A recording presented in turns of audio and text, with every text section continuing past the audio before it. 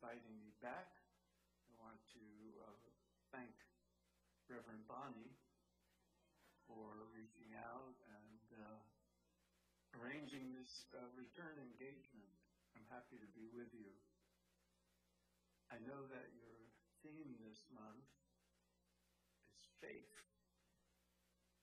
So I'm going to upset the apple cart a bit and speak about something that's often considered erroneously the opposite of faith, namely doubt.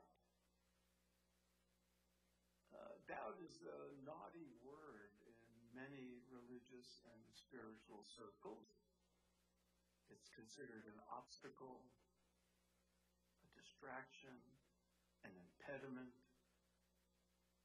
And where there's orthodoxy and cultishness, it's often treated as some kind of disease, a weakness of character. Those who doubt are often ostracized or singled out, sometimes for abuse, sometimes to be re-educated. Historically, those who express doubt about dogma and doctrine have been labeled heretics. The very words heresy and heretic have ominous overtones.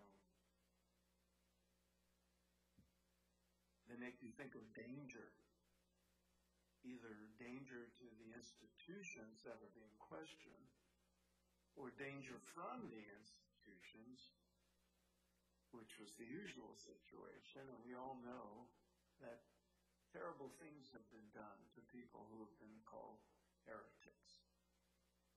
But I want to speak out on behalf of heresy and doubt. Doubt can be a catalyst to spiritual growth. Doubting can be the beginning of a process that, if it's handled well, can lead to spiritual maturity and, somewhat ironically, to a higher and deeper and more authentic kind of faith.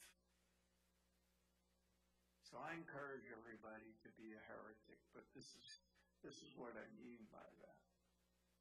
The typical dictionary definition of heretic is one who dissents from an accepted belief or doctrine.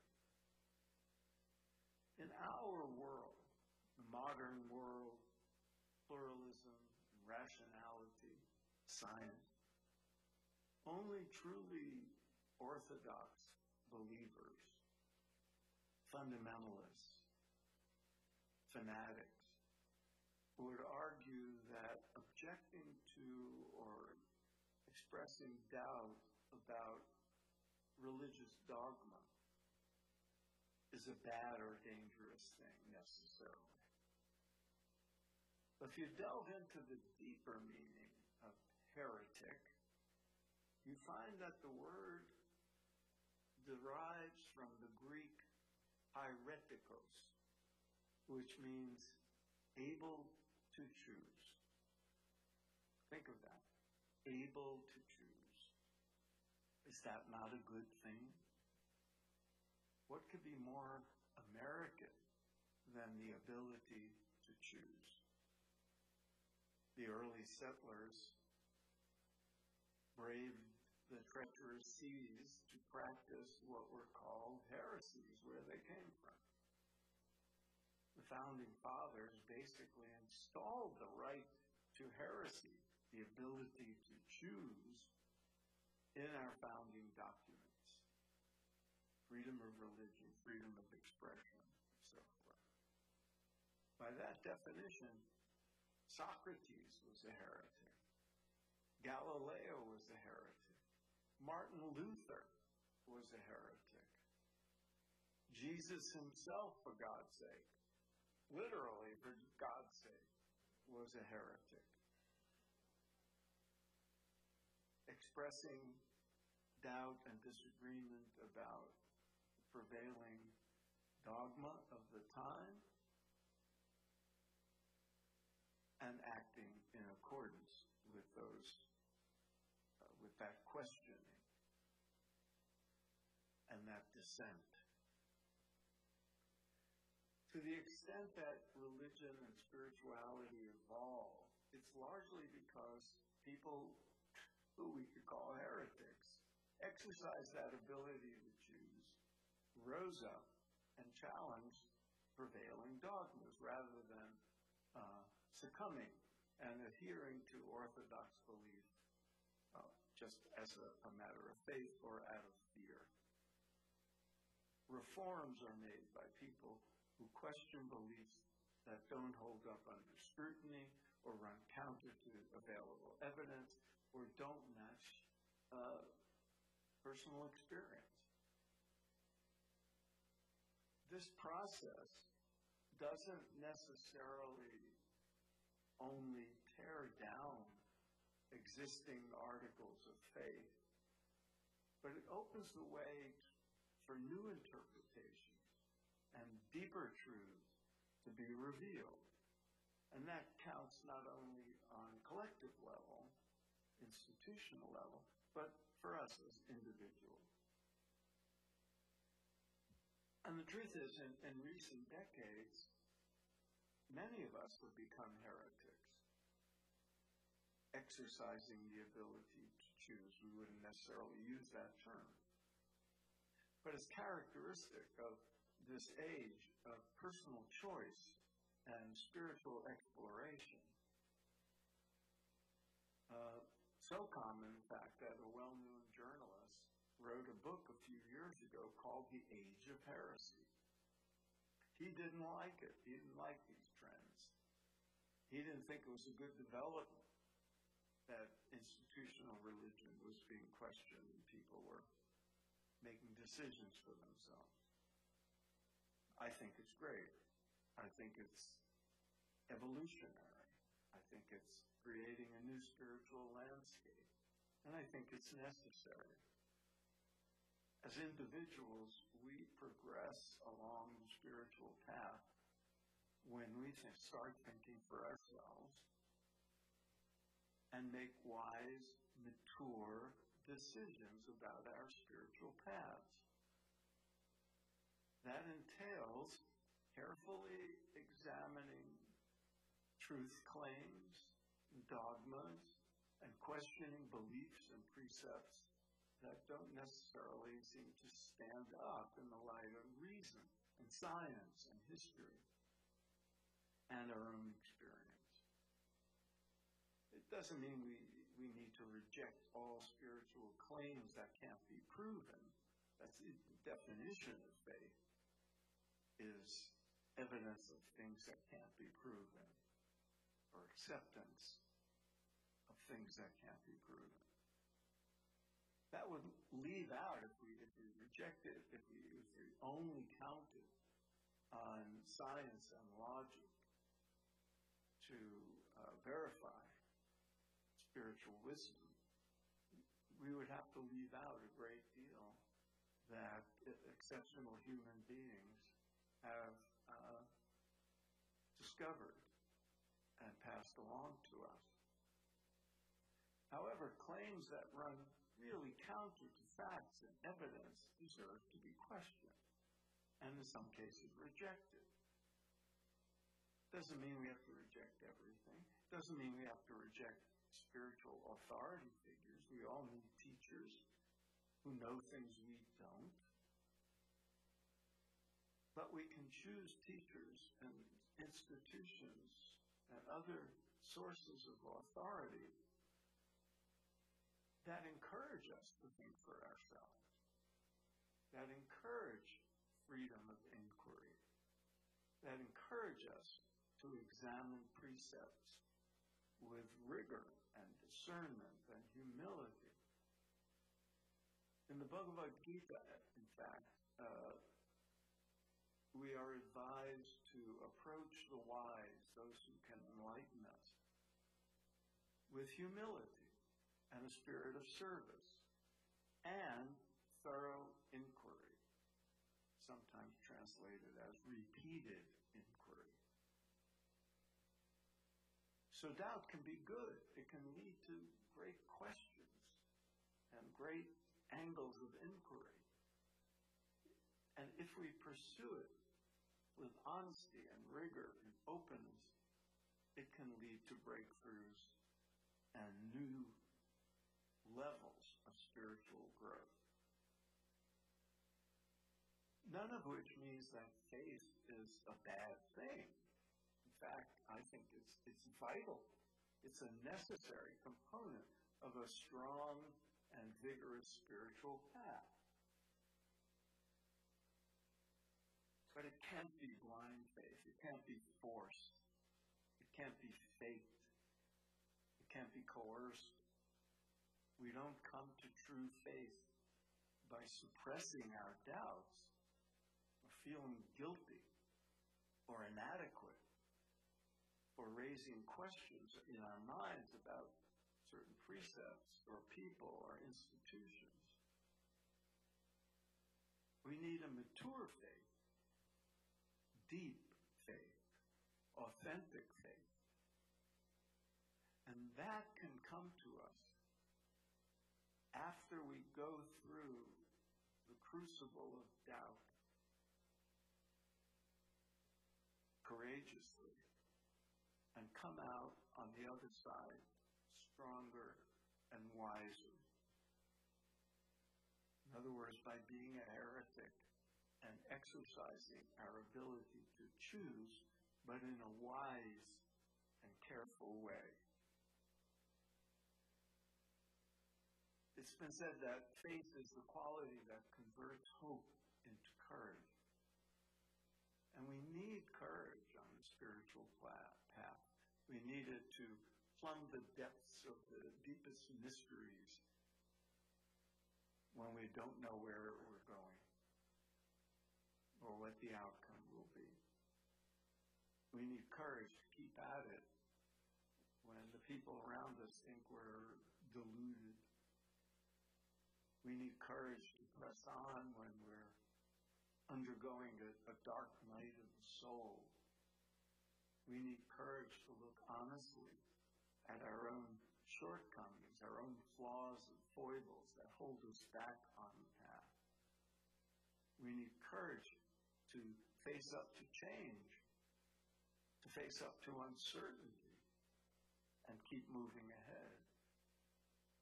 We need courage to deal with what seem to be spiritual setbacks and disappointments, and the feeling that we're not advancing quickly enough, wondering, will I ever find God? Will I ever be enlightened? Am I good enough?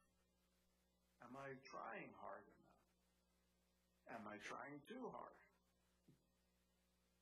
Am I hanging around with the right people? Am I in the right affiliations? Such moments are inevitable if we're honest with ourselves and diligent about our spiritual lives. So we need faith, but not blind faith in dogma, in everything that we're told is true. We can instead aspire to a deeper kind of faith that leads us beyond mere belief to deep spiritual experience. Kind of faith that fuels our courage and gives us the determination to make tough decisions, take risks, and keep on moving ahead on the path, keeping on learning, keeping on growing. There's a scholar of religion named Wilfred Cantwell Smith who wants to define faith in this way. Quote, an orientation of the personality to oneself, to one's neighbor, to the universe. A total response. A way of seeing whatever one sees and of handling whatever one handles. A capacity to live at more than a mundane level. To see, to feel, to act in terms of a transcendent dimension. Unquote. That kind of deep faith, holistic faith, complete faith, comes from courageous questioning. Socrates said that the unexamined life is not worth living. We could also say that the unexamined belief is not worth believing. What's worth believing are precepts and ideas, concepts that hold up to scrutiny, that is supported by evidence and deep conviction, arrived at honestly. Truth is, there's very few seekers who spend any time on the spiritual path who don't eventually, at one point or another, have a crisis of faith. Sometimes many of them. Anyone who says he or she hasn't had a crisis of faith is either in a state of grace or a state of denial. Crisis of faith can be a sign of spiritual strength, not weakness. It can signify maturity, not deficiency. It can be a stepping stone to higher wisdom. It can prompt an evaluation of your own ideas, your convictions, your practices, how you allocate your time, the people you associate with, the community you belong to. Hard thinking, clear thinking, honest, diligent exploration lead you to can lead you to greater acceptance of something you had come to doubt, or it might lead you to reject that. Something you once accepted on faith and then came to doubt, and replace that with something more true and more right for you. Ironically, it takes a certain leap of faith to tackle a crisis of faith head on. You have to have faith that you can resolve the dilemma, that the outcome, whatever it is, will move you along the path more quickly, and that you'll be okay, and that it's safe to question these precepts, to doubt, and to investigate. We need faith in ourselves and in our sources of knowledge and the choices we make. We have to have faith that we have what it takes to stake a claim to the light, even in the midst of darkness. And we have to have faith that deep down the universe is a friendly place, as Einstein put it, and that we're ultimately okay. And we're moving, even through those periods of doubt and uncertainty and crisis of faith, in the direction of greater truth, greater love, greater goodness, greater unity. We have to have faith that whatever we think is the ultimate purpose of the spiritual path, grace, salvation, awakening, enlightenment, realization, whatever we call it, is possible despite everything. That's the kind of faith that anchors us, keeps us moving forward, even when our beliefs get upset, and enables us to face the crucible of doubt without suppressing it, without feeling ashamed of it, and to work through the doubt courageously and come out on the other side with a more authentic kind of faith, based on hard-earned experience and painstaking inquiry. When we have that faith, when we come to a crossroads on the spiritual path, we can take that leap of faith with confidence, having gone through doubt. That's the value of being a heretic. And if you, in the sense of being able to choose, if you need a familiar role model, revisit the book of Job, the book of Job, if you haven't read it. Job is usually presented as the pinnacle, the exemplar of faith. But if you read the story carefully, he's a doubter. He refuses to let the Almighty off the hook for what he considers the injustices visited upon him by the cosmos. I mean, terrible things happen to Job, and he's the most pious of men. He does everything right. And when he's told by his pious, true believing friends that he must be a sinner if these things are happening to him, he says, no, I did everything right. And he challenges God. And in the end, he's richly rewarded and beloved of God, not just materially, with all of his losses restored to him in spades, but with an incredible vision of the divine that's gifted to him because of his tenacity of spirit. And you have to come away thinking he was rewarded for expressing his doubts, for expressing his concerns in an honest and respectful way. And that's what we have to do. So go ahead. Feel comfortable with your doubts. Use them as stepping stones on your path. And once again, I thank you for having me here. I hope someday to see you in person should I get to Ohio, and I hope I do. And meantime, blessings.